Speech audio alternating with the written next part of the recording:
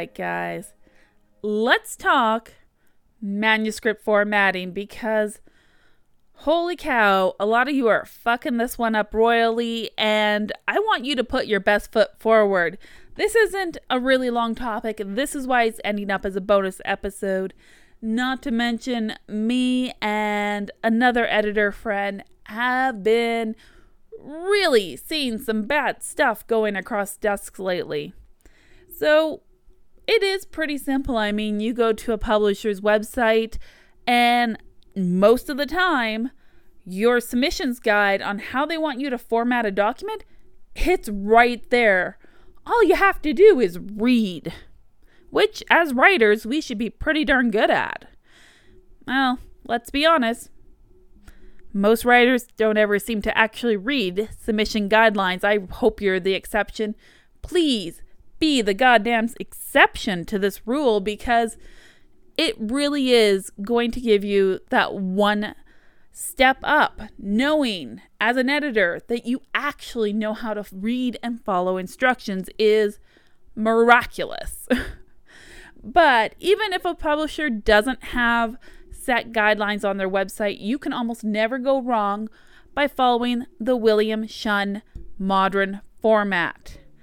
That's Shunn, Shunn. There's a whole website dedicated literally to formatting your damn manuscript properly. It's not really hard to follow. It's got a few little fancy things where it clicks and tells you more. But what it comes down to, guys, is fairly simply this. You are going to write in a 12-point font.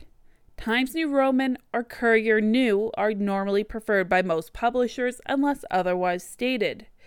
Double spaced. Although, to be honest, I actually prefer 1.5 space myself, but I'm a bit weird like that. And non-tab indented first lines of the paragraph. If you don't know how to do this, please figure it out. When it comes time for formatting your manuscript, you are going to save people a huge amount of trouble. Now, other than that, seriously, the KISS principle arrives. Keep it simple, stupid, or if you like the nicer way of saying it, keep it simple, sweetie. Always keep it simple. Avoid any fancy formatting, any headings or anything like that. Definitely, of course, use italics where italics are used. The days of using underlined things to mark where italics go, that harkens back to typewriter days where you actually had to have a whole different set of keys to create italicized letters, which on computers, not really a problem anymore.